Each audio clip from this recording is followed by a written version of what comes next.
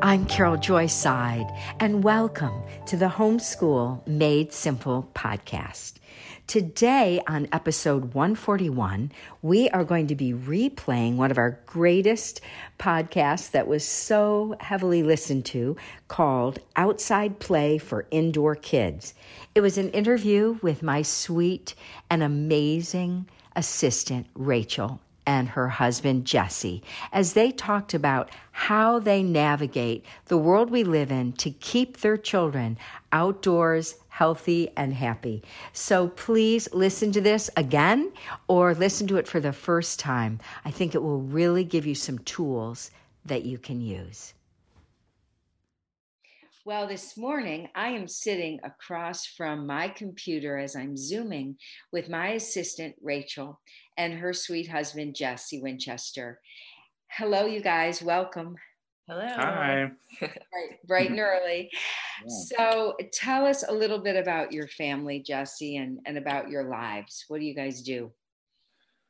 Yeah, so we live in upstate South Carolina. It's Rachel and myself, and then our three beautiful children, Benji, Lucy, and Caroline. They are 5, 3, and she's how many months? 9. 9 months. 9 months now. So I'm a real estate agent. So and I work all across the upstate of South Carolina. And Rachel is home with our kids, and Carol keeps her busy as well. So she's home eating bonbons and working for me and taking care of 3 children. Right. It's a walk in the park, really. Yeah. Spa days every day. Exactly. So today I wanted to interview you all because I think you really model something that I'm pretty passionate about, and that is how to make our children comfortable in nature and the outdoors and what that looks like. So Rachel, talk a little bit about how you've implemented that vision with your kids. Yeah, I think when our son was a baby, it just began by morning walks because I wanted to get out of the house. I wanted to move. And so we just go on a walk around the neighborhood, and he'd be in the stroller, and pushing and everything. And then as he got older, then it would kind of evolve into him actually doing more things, because when the first kind of 6 to 8 months of a baby's life is pretty inside. I mean, so but then once they start to crawl, they want to go outside. That's what our baby right now wants to do. When we open the door, she gets so excited to go outside. And when my parents have a lake house, and when we walk down to the lake, she starts kicking her feet as she sees the water. They have this natural desire, I think, to be outside and to explore and crawl around and, find the mulch, find the sticks to chew on, just dig around. Yes. And so, so it kind of began as just getting outside, having this practice of getting outside every day. And then, went further, okay, now we're in the sandbox, or now we're, crawling around. You have to really let them get dirty. Yes. And what about germs? And what about laundry? And what about, danger? Like how do you face those issues that some moms particularly are very, very concerned about? Jesse, you want to answer that question? You're smiling, a big smile. I was just thinking our children's clothes are like 99.5% hand-me-downs because of that. We don't ever really pay full price for clothing because they just get ruined, in 5 minutes. So especially when they're crawling, it's like those clothes are goners, so germs. I mean, I think tend toward a terrain theory approach to life. So, it's like we don't necessarily worry as much about germs and things because, dirt is good for you. So dirt is marvelous for you, actually. And the research is that kids who are kept too clean wind up having asthma and other issues that kids who've been rolling around in the dirt. Now, I don't mean city dirt. You know, it's not like you go into a subway station, let your kids roll on. Right. Right. Yeah. But dirt, real dirt, I mean, earth, Right. is a healing, amazing thing for kids, for their nervous systems, for their digestion, for their immune systems. It's a gift. Yeah, definitely. I just have all these like pictures of, I mean, when Benji was a baby and he was just crawling, he hadn't started walking yet, but we had put in a little garden. Yes. So I would be out there weeding and he would just be crawling across the yard. And, you know, I mean, when you're crawling across the yard, you're very close to the ground. So you're just getting all that stuff right up in your face and everything. And I remember like planting a tree or something and he was just right there he's covered in red clay because that's what we have around here. And he's just all orange, you know, and covered in it. And so that's just kind of the whole atmosphere of like how we live, you know, they just are right there in it with us. Yes. And we've become more outdoors as we, you know, raise them to be outdoors. Then our own interests have kind of increased at the same time of, you know, we have a yard and so we keep the yard and we have a garden and keep the garden and weed and pick the vegetables. And, you know, we have chickens now too. So that gives us something to do outside. Yeah. Talk about that. Talk about chickens. That's a marvelous thing to have. Yeah. Children are obsessed with them, you know. It doesn't matter if they've ever seen one or not, they want to run straight to them. So if you want to get your kids outside, get a couple of chickens, because they'll, you know, you don't want the chickens inside, so that takes the kids out. So we had some folks at our house recently who they had never really seen chickens before, and they, you know, their kids ran straight down there and just were fascinated with the whole setup. So are the chickens safe from your children? You know, I mean, that's a question. I'm not worried about the children being safe. They would love them to death if we let them, you know, so I think they are learning their boundaries. So yeah. Now you have created a little building for your chickens, right? Do they go in at night or how do you do it? Yeah, we have a coop and a run where they're enclosed pretty much unless we let them out. So pretty good setup. Yeah, they go in on their own at night and come out on their own in the morning. So we go and take them the scraps from the kitchen and then we gather the eggs and the kids are all a part of it. Actually, we there was a snake in the coop last week or something, and Benji was helping me get the eggs, and we have some that like to lay in the corner where they're not supposed to, but we have to go into the coop and get them. And so he was unlocking it and going in to get it, and he saw a snake, and thankfully Jesse gives him he's, you know, gives safety talks about snakes. And so he's just, I mean, Benji was so shocked. He just backed out of there fast. And, you know, my dad and Jesse were thankfully here because it was like middle of the morning, you know, so it could have very well just been me. We would have lost a lot of eggs. But yeah. Kill chickens? What was a snake after? The eggs or the chickens? Eggs, yeah.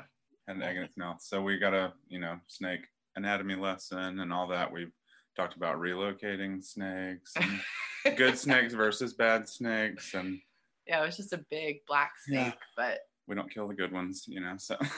Interesting. Okay. Yep. And you knew enough to know what kind of a snake that was. Yeah.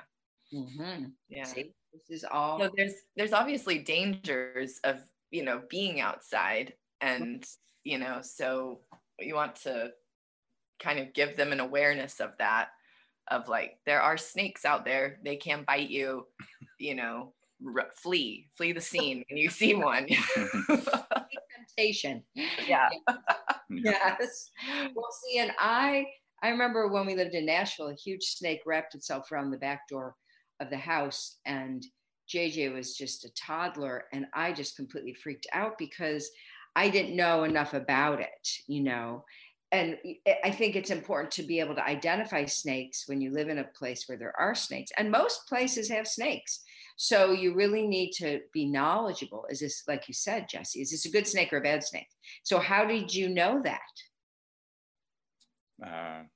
Just I didn't. I mean, I've seen the good kind and bad kind in my life, and we have a picture too, like a printout, and I think the American Boys Handbook. What is it? What's it called?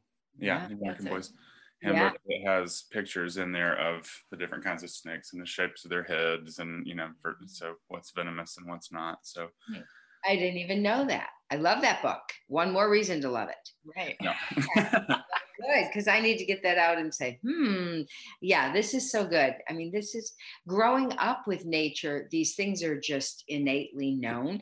But if you've been living in a suburban, castle all your lives, you don't have life experience with a snake. You don't have life experience with anything, really outdoors, unless you work harder at it.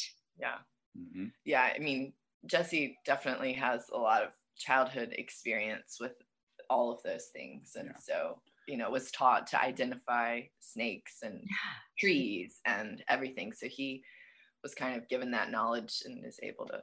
Yeah, I was never inside as a child. I think that's the best gift my parents ever gave me was a push out the door, every day. I was a terror as a child, especially if I was inside, it just. Most kids are. Yeah. Then when you're outside and the trees are above you, the sky is above you, the sun is above you, everything is taller than you, you feel really small. You kind of get put in your place a little bit. So that was good for me. Yeah. Yes. So how have you intentionally made your children outdoor children? We do things together outside. So landscaping, yard work, that's all pretty minimal. But then like outside projects, playing outside, bicycles, like encouraging outside play, Family walks. Yeah. We set up a couple of years ago, we set up a mud kitchen outside so they Tell me about that. So there's two, it's like so simple if you saw it, and it's always a mess, but it's so much fun for them. There's two stumps with an old tabletop on top of it. Okay. And we've collected from thrift stores and things like little pots and pans and, muffin tins that we torched muffins in, then that goes outside. So, all that, and then they play out there for hours. Going to get dirt from one part of the yard to bring it over to the other and filling up a water bucket to make mud and, baking their pies and their cakes. And they'll come tell me, I made you some meatloaf, Dad, and so they play out there. I mean, 90% of their time outside is spent at that really simple and really cheap, like nearly free setup. So we've had sandboxes and water tables and things like that, all the expensive things that you can get to go outside, but they don't really play with them, they play with them for a little while and then they get bored. So that's like totally open-ended for them. And they can just play out there for hours and hours. So. And you don't mind them digging up your yard or, talk about that, but we have a gardener and we have an HSA. What is it called? Not HOA, whatever it is. Yeah. HOA. And, people are thinking all these things. It's like, well, our house looks like, a golf course outside. It's like perfect. Like, how does this work in a suburban? I mean, you guys live in a suburban area. Yeah. Thankfully, we don't have an HOA. Okay. But we still want our neighbors to not yeah. feel like we're polluting the neighborhood. Yeah, Hillbillies next door. Yeah, we don't want that. Yeah, we don't want to be the messy neighbor, and we're not by any means. But you know, and we do have, like, it's a routine, you know, to clean up the yard. We blow off the driveway. We clean up after ourselves out there, just like we do inside. Yeah, I mean, I think if you have the pristine manicured yard and, you know, just the fortress of a, you know, setup outside, I think you're probably going to be frustrated a lot, you know, or your kids are just going to be stifled. Yes. Where you know, so I think I had to break up with that mindset, you know, because I definitely wanted to be the, you know, have the best yard in town, you know, when we first were having kids, and then I was like, yeah, it's not worth it, you know, to chase them around, you know, fussing because they've dug a hole, exactly. You know, so. So have you kind of given them a section of your yard that can, talk about that, right? Kind of creating zones of, like, their mud kitchen is in a particular place and it's kind of tucked to the side. So it's not like that's happening in the middle of the yard, right. You know, not your front yard where all the neighbors have to. Yeah. I mean, right now, Benji we have a gravel section and he's like digging a road. And so it is a rather disaster right now, but I love it. But he's so proud of it, you know, so. Yeah, he should be proud of it. Yeah. This is great. I mean, I always say to people, send your children outside to dig a hole and fill it back in. And then they're probably thinking, dig a hole in my manicured yard, you know. So is there an area that can be the kids' war zone? And then, you know, I'm a real believer in that our front yards need to look fabulous. But our backyards, like every man to himself kind of thing, you know, when you have small children. Yeah, we have some friends who their backyard, she like used cinder blocks and created this big bordered area. Yes. She made a big sand area. And so it wasn't just a little rinky dink, you know, sandbox where then they're trying to get out of it. It was big enough where they could have their big trucks and dig and all this stuff. And so I really think that's helpful, making sure it's on a scale that they feel like they've got enough room to do some things and multiple children do some things. Yes. Because if it's too small, then they just get trapped and then they start looking outside of it and everything. On Sunday afternoon, February 5th, I will be in Loma Linda, California, teaching my basic seminar called A Literature-Based Approach to Education. And I have exciting news for you.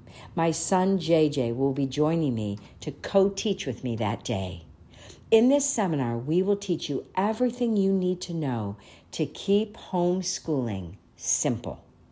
Recently, someone said this, quote, Carol's seminars have been a breath of fresh air. They are realistic for the 21st century mom to implement. I'm no longer carrying a burden that's impossible to bear. I'm focusing on where each of my children are and creating a thriving family rhythm and culture. Join JJ and me and other like-minded families in Southern California to learn how to simplify homeschooling, focus on what matters most, and how to give your children a world-class education. Attendees will receive 11 pages of book lists, have access to a seminar-exclusive book sale, and have an opportunity to submit questions for the panel discussion at the end of the day. You don't want to miss it. And don't forget, dads and teens come with moms at no extra charge. Click the link in the show notes to learn more and register today. Now back to the show. What about like climbing apparatus or structures, or what are some great ways to simply, you know, because people say to me, we tell our kids to go outside and play, and I'm like, oh, lock the door and wave at them through the window, and they're like, yeah, but they stand at the door and cry. Yeah. well, there's probably just grass out there with nothing to do. Right. So what are some things that kids can, build on to be creative and out in the outdoors? Yeah. I think there's kind of this training. So I was usually with the children outside during these kind of training times of when they're really little. You're training them to not just put everything in their mouth. You can chew on a stick maybe, but don't chew on the rocks or something like that. And then you can play in the yard, but don't go in the road. And you have to really, it was very focused effort to, okay, go outside. And then I'd be kind of watching them because I knew they were going to be tempted by the road. And then I'd have to, make sure they didn't do that. And consequence if you step in the road, because this is dangerous, Yeah. But then you go through that and then they understand that boundary. And then it's kind of the next thing. Okay, you don't go in the basement. Like you can play in the backyard, but don't go in the basement. And we're going to reinforce that. But because I think they need to know their boundaries and everything. But also some of the training has been me being outside with them, especially when they were younger, was, okay, I think in the Waldorf, they call it like kind of holding the space or something. Holding the space? Yeah. Yeah, explain. So like the caregiver is present to just kind of hold the space with the child. I don't know, kind of be an anchor maybe is what it means. And so, when Benji was little, it kind of helps with subsequent kids because the other children become that anchor for them. Whereas with the first child, I was the anchor for him. So I would go out, let's go play in the sandbox. I didn't play with him in the sandbox, but I would sit there and I'd read and he'd play in the sandbox. Or, okay, let's go outside and work in the yard. And I have a specific task that I am working on and he's just around. And then I'm keeping tabs on, are you going in the road? Are you, just helping? That's when you're doing the like training and stuff. But it helps to, do I want to go out in the yard? If it's not very interesting for me as an adult to go outside and do anything in the yard, then, if I go out in the yard in the middle of the day, is there shade or is it all just in direct sunlight and I'm sweltering? And so I don't want to go outside, Is it interesting for you as an adult? Because if it's not even interesting as an adult, then it's definitely not going to be interesting as a child. And then they don't have they need parts to manipulate, even as simple as dirt, water, bucket, And shade. So did you, Right. you create shade and how do you do it? We've been blessed with yards that have at least some shade. Okay. But yeah, plant some trees, Well, yeah, but trees take a while to give you shade. It can take Yes. 5 years. And so, Right. A lot of families do have, they move into a new house, there are no trees. Yeah. So there's no shade. And what are their children going to do out there? And right. And they tell me that I hear this when I'm consulting with families. These are the things I'm hearing. So go ahead. There's a good book I think it's called Nature Home at Play or Nature Play at Home. Sorry. Okay. And she gives all kinds of ideas. She kind of is giving a like philosophy for it, but then also gives tons of ideas, and really building play into the landscape is also her kind of thing. And so, it kind of works for you that children are not very tall, especially little children. So even a small tree or a hedge or something like that gives them something to kind of hide behind, or some grasses that grow really big pretty quickly, or plant some sunflowers and, Yes. So let's talk about some books. So Sharon Lovejoy's books, Roots, Shoots, Buckets, and Boots. And she has one called Sunflower Houses. But Sharon Lovejoy really explains how to kind of create things in the garden and in the yard that really excite children, like planting sunflower seeds in a big square and then planting morning glories that climb up the sunflower seeds, and then laying sticks across the top of the sunflower seeds that the morning glories climb across and create a roof. So she's like, remember to not plant a complete square, leave a door so you can get into that house. Right. But she just really understands how to make our yards more interesting and really magical for children. Also, Daniel Beard wrote a book on shelters. Do you remember the name of that book? It's called Shelters, Shacks, and Shanties, the Classic Guide to Building Wilderness Shelters by DC Beard or Daniel Beard. And he just teaches kids how to build things, from a teepee to a treetop house to a log cabin to a sod house. And it's just amazing the things he teaches kids to make.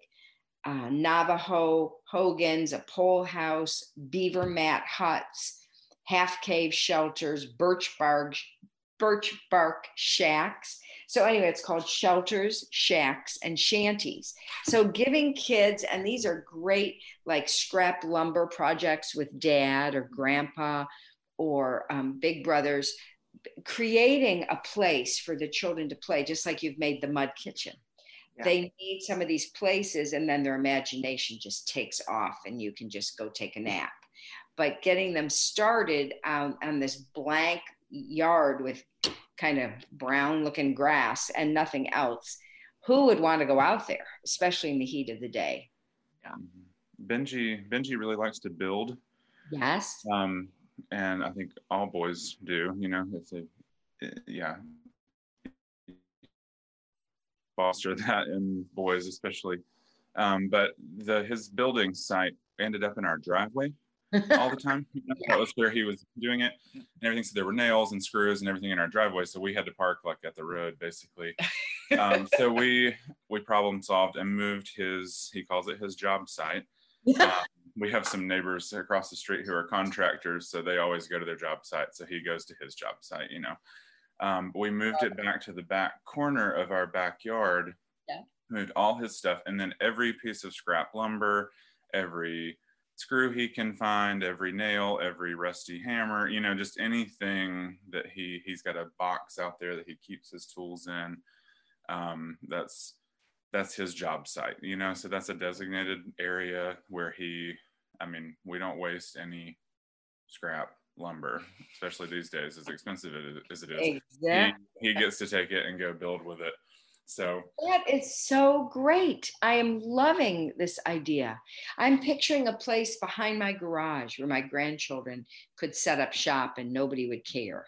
Mm-hmm. And just finding a little place that's just theirs, and they can leave it set up and leave it messy and nobody cares, instead of, you know, obviously we want to be respectful of our neighbors, but our children are our primary concern, and giving them the freedom. And as Dr. Moore used to say, buy your children tools, not toys, and watch them have fun. And just simple things like a rope hanging from a tree, or making like a rope swing. There's a homeschool dad that I was reading about during COVID. He built a swing. I think he's in South Carolina now that I think about it. And he built this really, really nice swing for his kids. And it was such a hit that he started selling them nationally. It was in Southern Living, actually. That's where it was. Yeah. And they have, they're Precious Christian Homeschool Family. And this is just his little side hustle, but he's doing these beautiful swings, and he's using lovely wood, and he's bringing it to a whole nother level, making kind of an heirloom swing, which was great. But any dad could make a rope swing or a tire swing. Sometimes we make things too hard and too expensive. And some places won't even let you climb the trees, you know. So Richard Louv, who wrote Last Child in the Woods, talks about living in San Diego in a suburban area where the children are not even allowed to climb the trees where they live. So how do you, if you have trees, how do you get kids up in them? How can you make them more accessible to kids? Don't trim the limbs off that are at the bottom. Leave them. Don't manicure them too much. Yeah, or tie a rope to a limb and let them, kind of belay themselves up the tree. Exactly. Yeah. Yeah, I mean, these things are so simple, but sometimes we're paralyzed living in the suburbs and we just are like, let's just go to the park and play on the swing set, which lasts about 10 minutes. I mean, swing sets are better, but like jungle gyms can be so boring after a certain period of time, like city parks.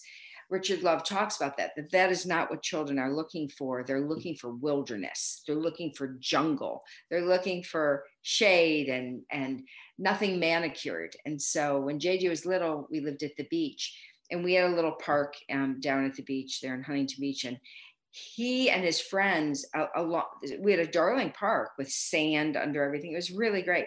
But they would play on that stuff for about 10 minutes and then they would disappear and they'd be on the edges of the park where there were bushes and trees and scope for imagination, as Anne would say. And that's where they wanted to play and what they wanted to do. Yeah. So any advice to young families as we close? What would you say? They're just starting out and they're like, oh, what would you say? I think just coming up with one way that you can together start to spend some time outside, even if it's going to a place, a park or a preserve, choosing a place that it's more trails and like what you're talking about, wilderness or, conserved land or something. And just in spending time together outside of this is something we all enjoy. We love to get outside. I mean, it will make a difference in your own life because I'll be all worked up and stomach in a knot and we'll go on our adventure and, be just in the woods and the waterfalls. And, I'm like, oh, I don't feel all tight and worked up or anything. We're just relaxed and together and stuff. And so I think that helps to just start to cultivate that enjoyment of nature together, and that adults and children both do this, and normalize that for the family. Yes. Jesse, what would you say to the dads? I mean, I love the idea of that we do nature as a family. Like, so do you plan activities like on a weekend or in the evening, where you go somewhere else besides just your yard? Yeah, I was just thinking about families that might live on, a postage stamp sized, plot of land. I mean, I definitely sell those houses all the time, and it's, but there's a park near you, somewhere, within a driving distance. There's a park or there's a nature trail or something like that. If you don't have any of that near you, make friends with someone with land, near you. I think for us, and I guess to the dads, just be aware of your family's rhythms and just normalize going outside. Normalize outside. Turn off the TV, put that away, put the games away, and go out the door and let that be the Saturday morning activity, not cartoons, just take it out. That's really good that you said that, Jesse. Excuse me for interrupting you. But a lot of times when I'm consulting with dads, they say to me, well, Carol, I'm gone, 12 hours a day, living in California, commuting, doing whatever. How I feel like my wife is doing everything. And I just don't feel like I have a place to contribute. And I always ask them the same thing. So are you off one day a week, like Saturday, or is there a predictable day? And they're like, yeah. I'm like, well, could you be the nature dad? Could you just pack your kids up and throw in some almonds and raisins and water and drive off into the sunset and take your kids for hours to just what you're describing, hiking, climbing, nature preserve, and leave your wife home to read Jane Austen in the hammock and have silence for 4 hours, a week. And then the wife always says, no, I want to come. I'm like, okay, great. You come too. But I just feel like if daddy owns this, what a gift that is to the whole family, that you set the pace and you plan it and initiate it. Mm-hmm. Yeah. Yeah.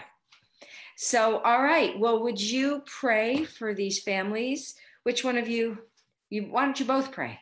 Rachel, you start, you dial, and Jesse will hang up, is what we say. Okay. Father, we thank you for your creation and just the beauty of it and the splendor of it and how it speaks to us of your character and your goodness and your strength.